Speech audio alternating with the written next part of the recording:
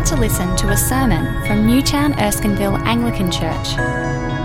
As a church, we want to see whole communities captivated by Jesus Christ and living out his freedom.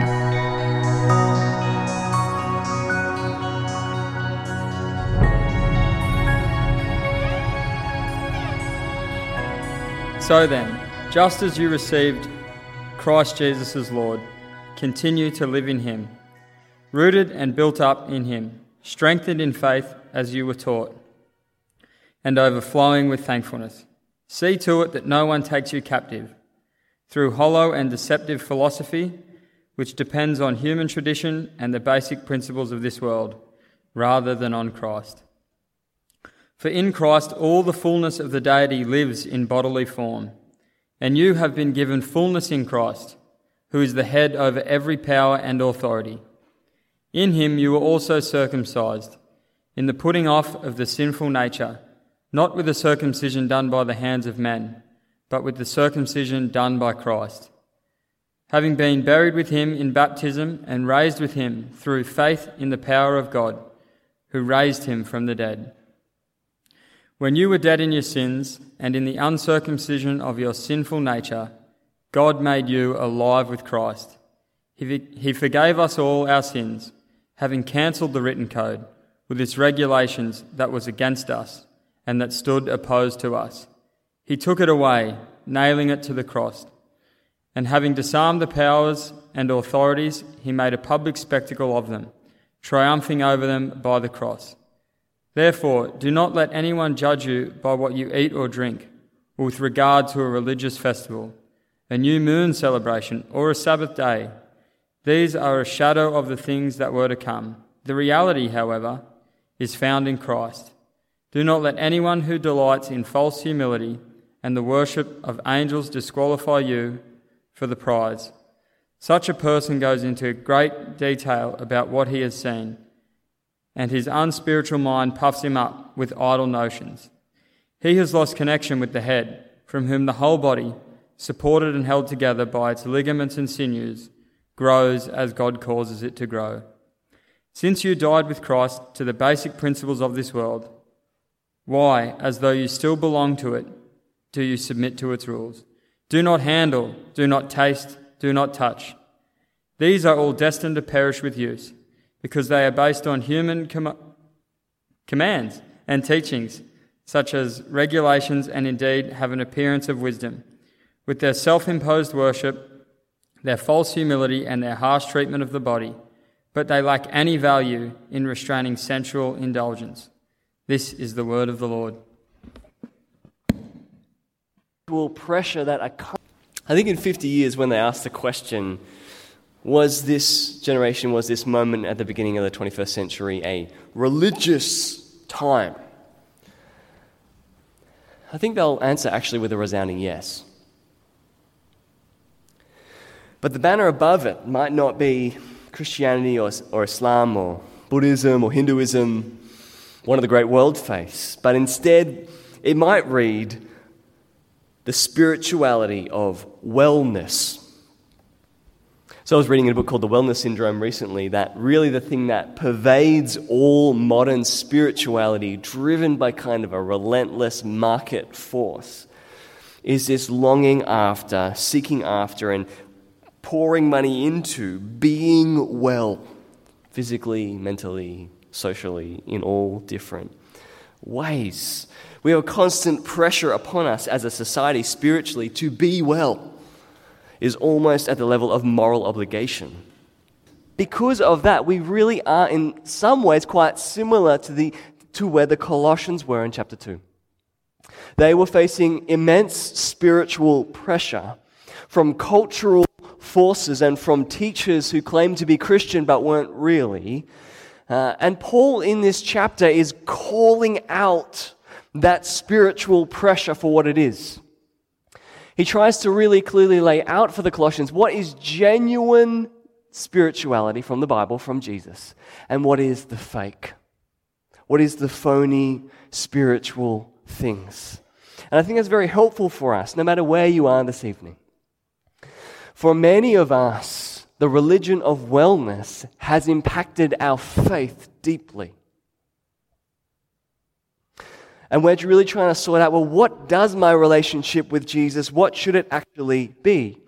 You might be someone in church tonight in a different boat, though. You're on your own journey toward Jesus, and you're trying to work out, well, I know some Christians who I like, and there's lots of stuff about the church that I hate. And what is the genuine from the fake? For all of us this evening, Colossians 2 has a word, I think. But if there was a meme to kind of help us along tonight, I think it's this one. If you don't know who that is and what that's about, you have a problem I can't fix. I'm sorry about that. It's a trap. That's what Colossians 2 is. Calling out spiritual traps that look like genuine Christian spirituality, but aren't. And so this evening we're going to progress through really simply.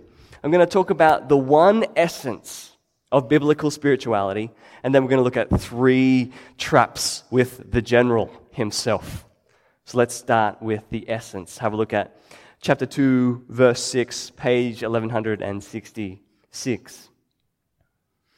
Paul says that the essence of biblical Christianity is deepening your connection to the Lord Jesus Christ.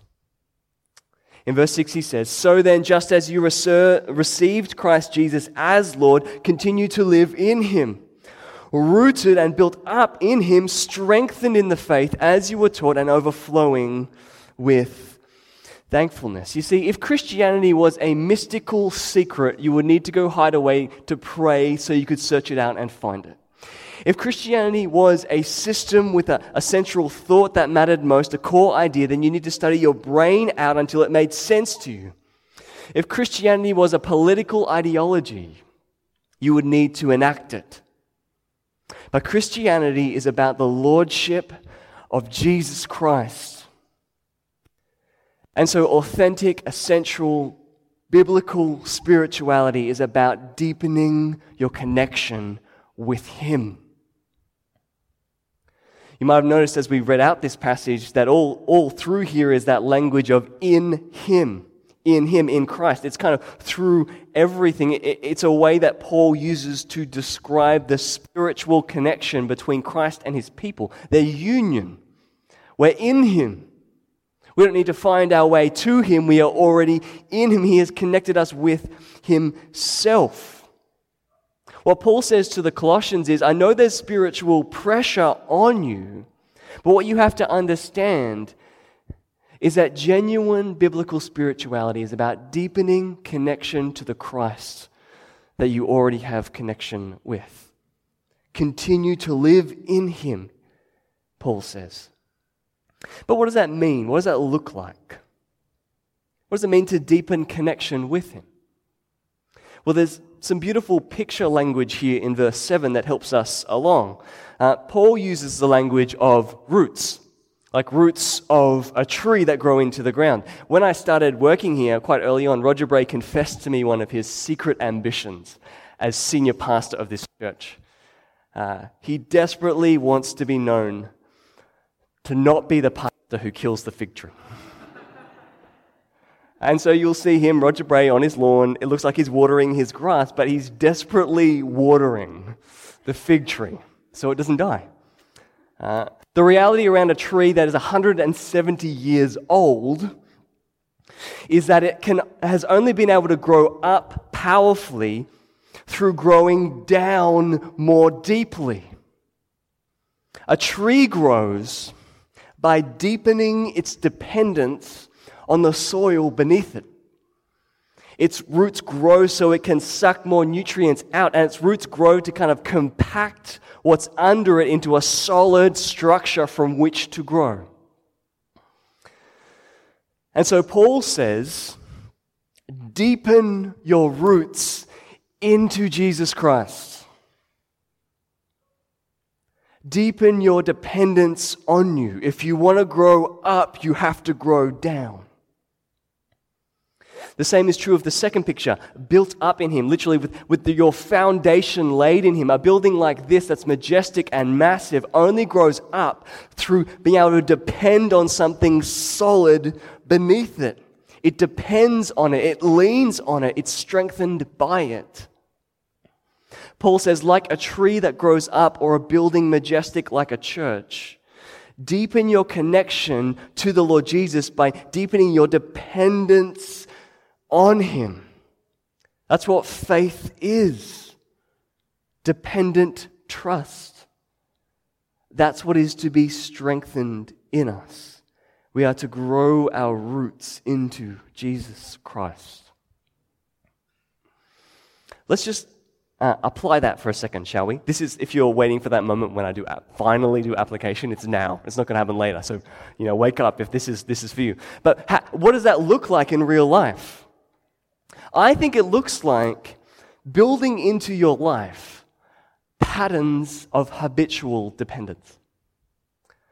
Moments that can happen every day where you seek to lean in prayerfully on Him rather than yourself.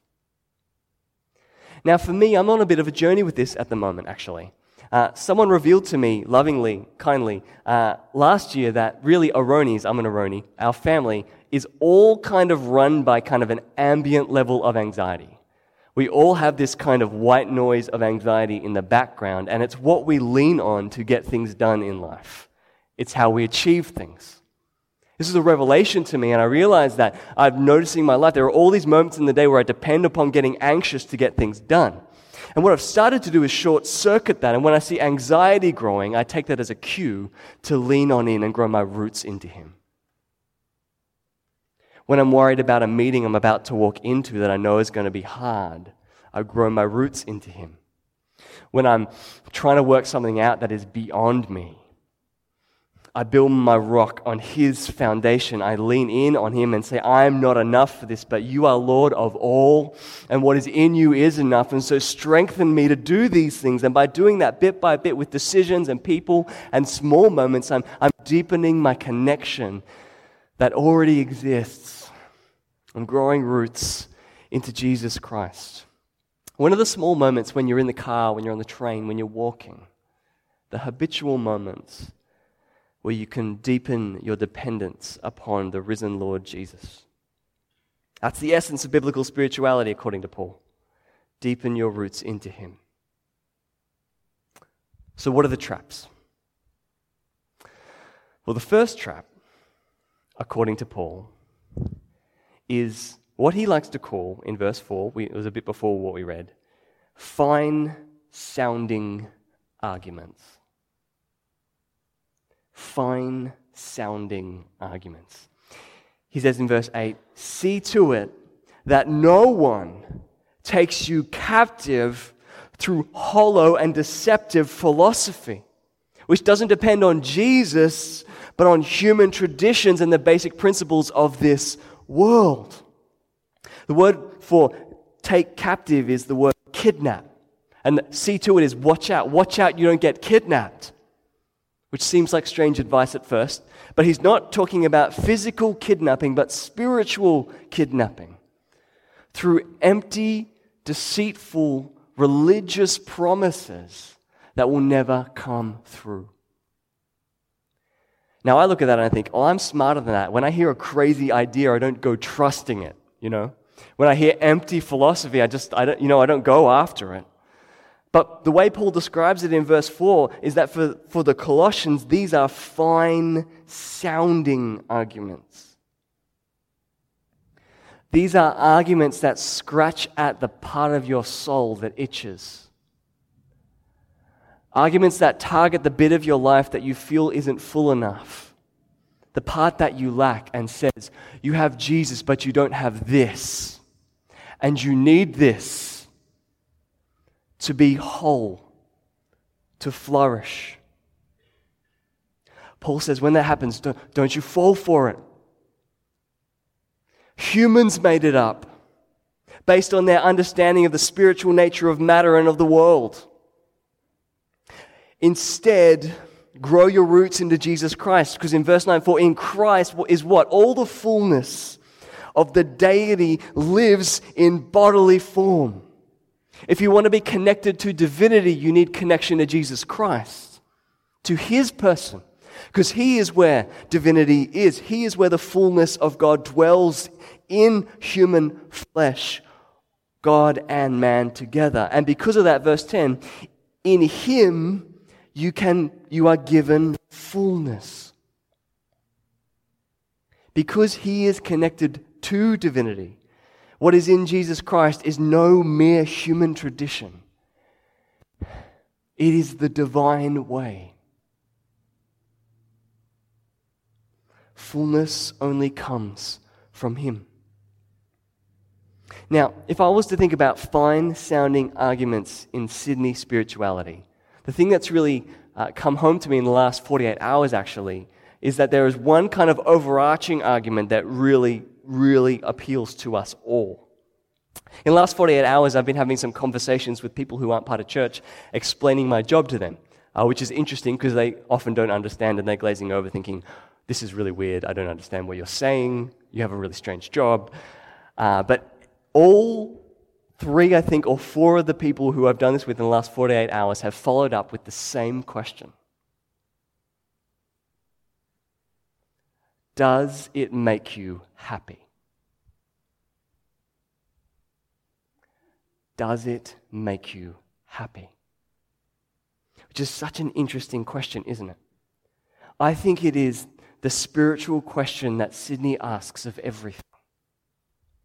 If it makes you happy, it's good. If it doesn't, it's bad. And I thought I was going crazy when I thought about this, but then I saw someone who actually put it into some bigger words, analyzing our culture, and Alenka says this: negativity, lack, dissatisfaction, unhappiness are perceived in our culture more and more as moral faults. A person who feels good and is happy is what? A good person. A person who feels bad is a bad person. According to the spiritual pressure of wellness, Christianity is only good when it makes you happy. That is a fine-sounding argument. But if I was going to be honest with these people as they ask me that question, I'd have to say that connection to Jesus doesn't make me that happy all the time. It often fills me with pain. It doesn't get me out of darkest nights. It often provides them. When I look at my friends who have left Jesus behind as their foundation, their lives are actually often easier than mine. Mine's more complicated. There are things that I'm told are natural that aren't. Jesus Christ doesn't always make you happy. But in those darkest nights, he is the power that holds me up. And in the brokenness of this world, he is the purpose that drives me forward, and he will lift me from my grave and save my soul. Beware the fine-sounding argument of inner West spirituality that says your Christianity is only good for you as long as it keeps you happy. It's a lie. Fullness is found in bearing the cross that Jesus Christ places on you. Because only fullness comes from him. And it may feel like death to you tonight, but the promise of Paul is that in him is fullness and in him alone. So the first trap is fine-sounding arguments. But the second trap that Paul brings up is he calls out any religion or any spirituality that makes things all about you rather than about Jesus. That makes things all about you rather than about Jesus. In verse 16, you get a picture of the kind of spirituality that's pressing in on the Colossians in particular. There are people who are questioning the way they eat and drink and what they're doing on the new moon. Has anyone asked you about what you do on the new moon recently? Okay. They're looking at the Colossians and saying, you have Jesus, but you don't do any of this stuff. And because you don't do any of this stuff, you're not really spiritually full. You're not really belonging to God. If you really belong to God, then you'd have some conversations with angels, for example. Or you might have a tambourine out on the new moon, And what's happening to the Colossians is that there are these voices that in verse 16 are judging them, and in verse 18 disqualifying them, saying that what they have in Jesus is not enough. But what Paul says in response is actually, you know those people who are all about these spiritual things? Do you know that in the end, their spirituality, their religiosity, it is all about them. And it's not about Jesus. He says they're focusing on the shadow in verse 17, not the reality. Some of these things are in the Old Covenant, Paul says, but they're pulling you away from the Lord Jesus. And then in verse 18, he describes how these people who go into depth about their spiritual experiences get puffed up, arrogant, proud about themselves. And then ultimately in verse 19, he says, you know what? They're not actually connected to Jesus at all. And the terrifying thing you see here is the very real possibility that someone can be in church their whole life, do every religious motion, and have a religion that is all about them, and is actually not connected to Jesus at all. That is a scary thought. In the end, Paul says, their spirituality is about self-dependence rather than Christ-dependence. The same is true of a lot of spiritualities in our age. Alexandra, in this article from The New Yorker, talks about a journalist who decided to take on some of the philosophies of the wellness culture and spent a whole year trying to do it. And he got to the end of the year and realized that he had, in his pursuit of spiritual wholeness, completely ignored his wife, who was about to give birth to their second child, and that he had spent a whole year just thinking about himself. Paul says, beware spirituality that makes things all about you and not about Jesus. The way that Paul takes this down in the end is a bit counterintuitive. He says, you know, those voices that condemn you from those religious nuts, they're right. There is a code that in verse 14 stands against you, is opposed to you. It's not a human code, but a divine code that condemns all. But what Paul then says is, you know what? The divine code, Jesus Christ, he grabbed it, he broke it in half, and he nailed it onto his own cross, canceling it, crushing the divine system, and forgiving us our sins. And as he did that, he disarmed every spiritual power, making a public spectacle over them, triumphing over them on the cross. You see, on the cross, Jesus Christ cancels the only legitimate voice of condemnation in the universe, the voice of Almighty God who should condemn us for falling short. And yet Jesus Christ takes that condemnation away and then silences every other spiritual voice, so that there is no voice of condemnation for those in Jesus Christ. I don't know if there's a condemning voice in your head tonight. And I don't care where it came from. I don't care if it came from a church in years past. I don't care if it comes from your heart. I don't care if it comes from a demon. Because of what Jesus Christ has done, every voice of condemnation has been silenced.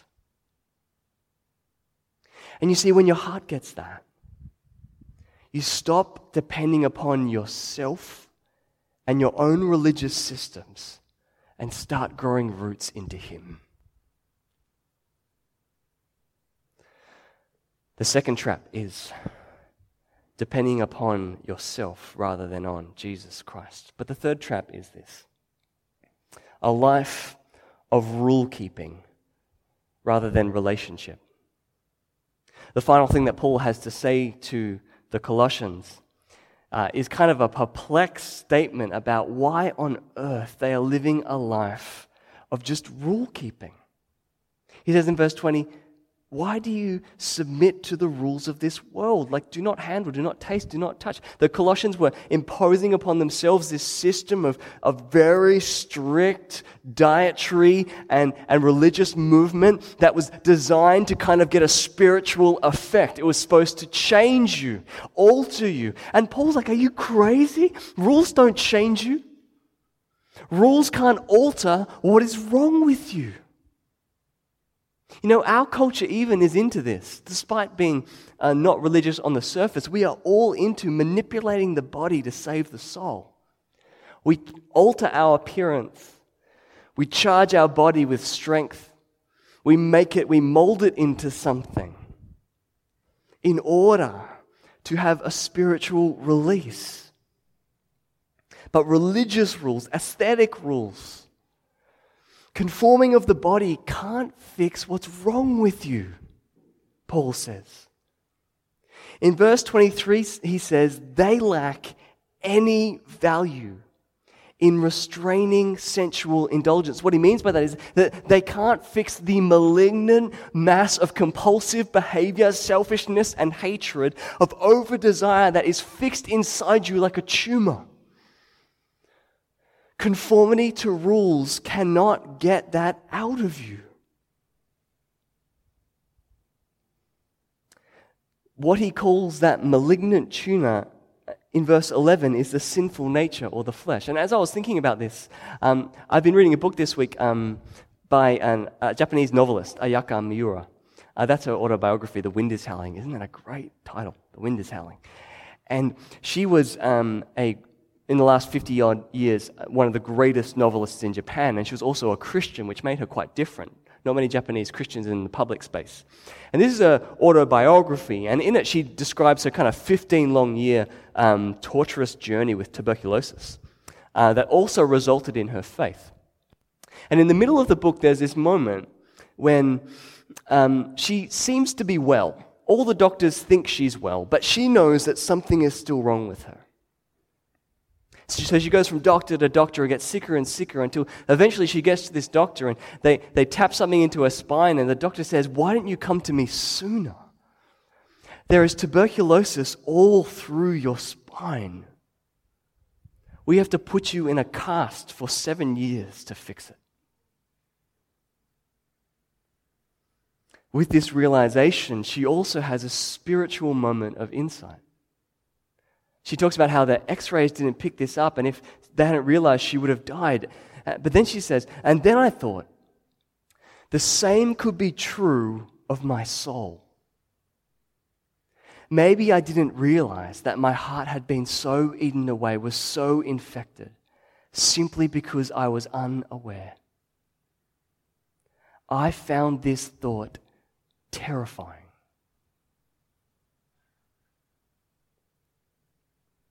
You see, the reality of the flesh, of the malignant mass that's behind sin, is it's kind of like a tumor, like cancer, like tuberculosis, that when you realize it's there, it's already too late. And you can't get it cut out of you without losing all that you are.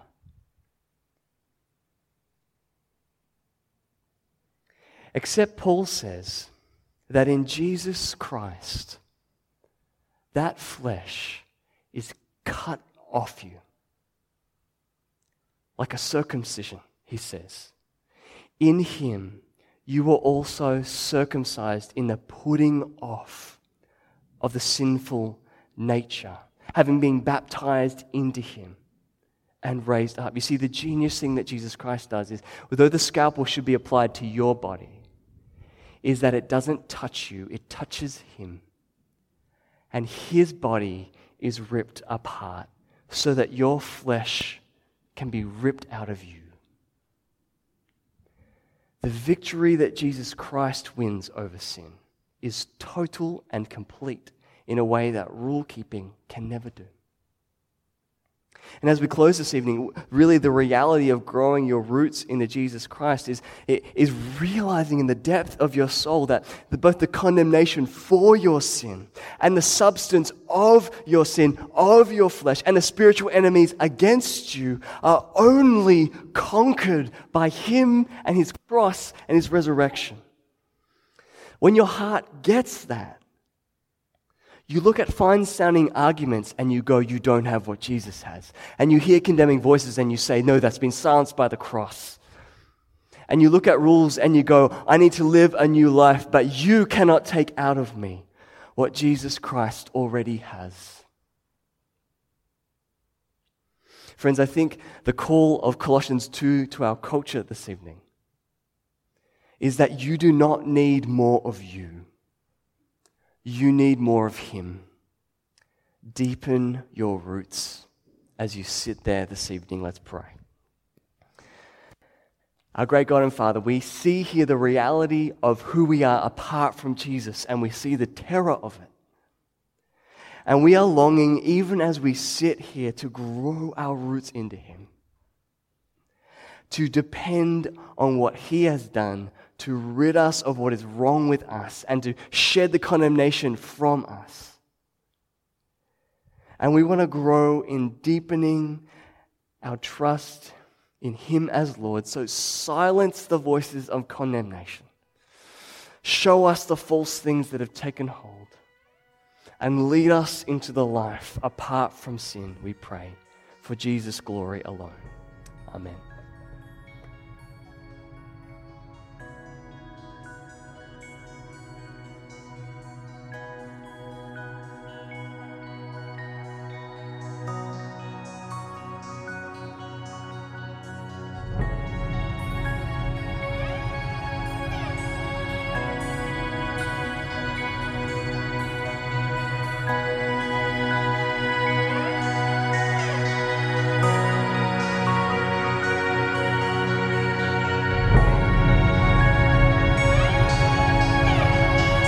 Thanks for listening to the Newtown Erskineville Anglican Church podcast.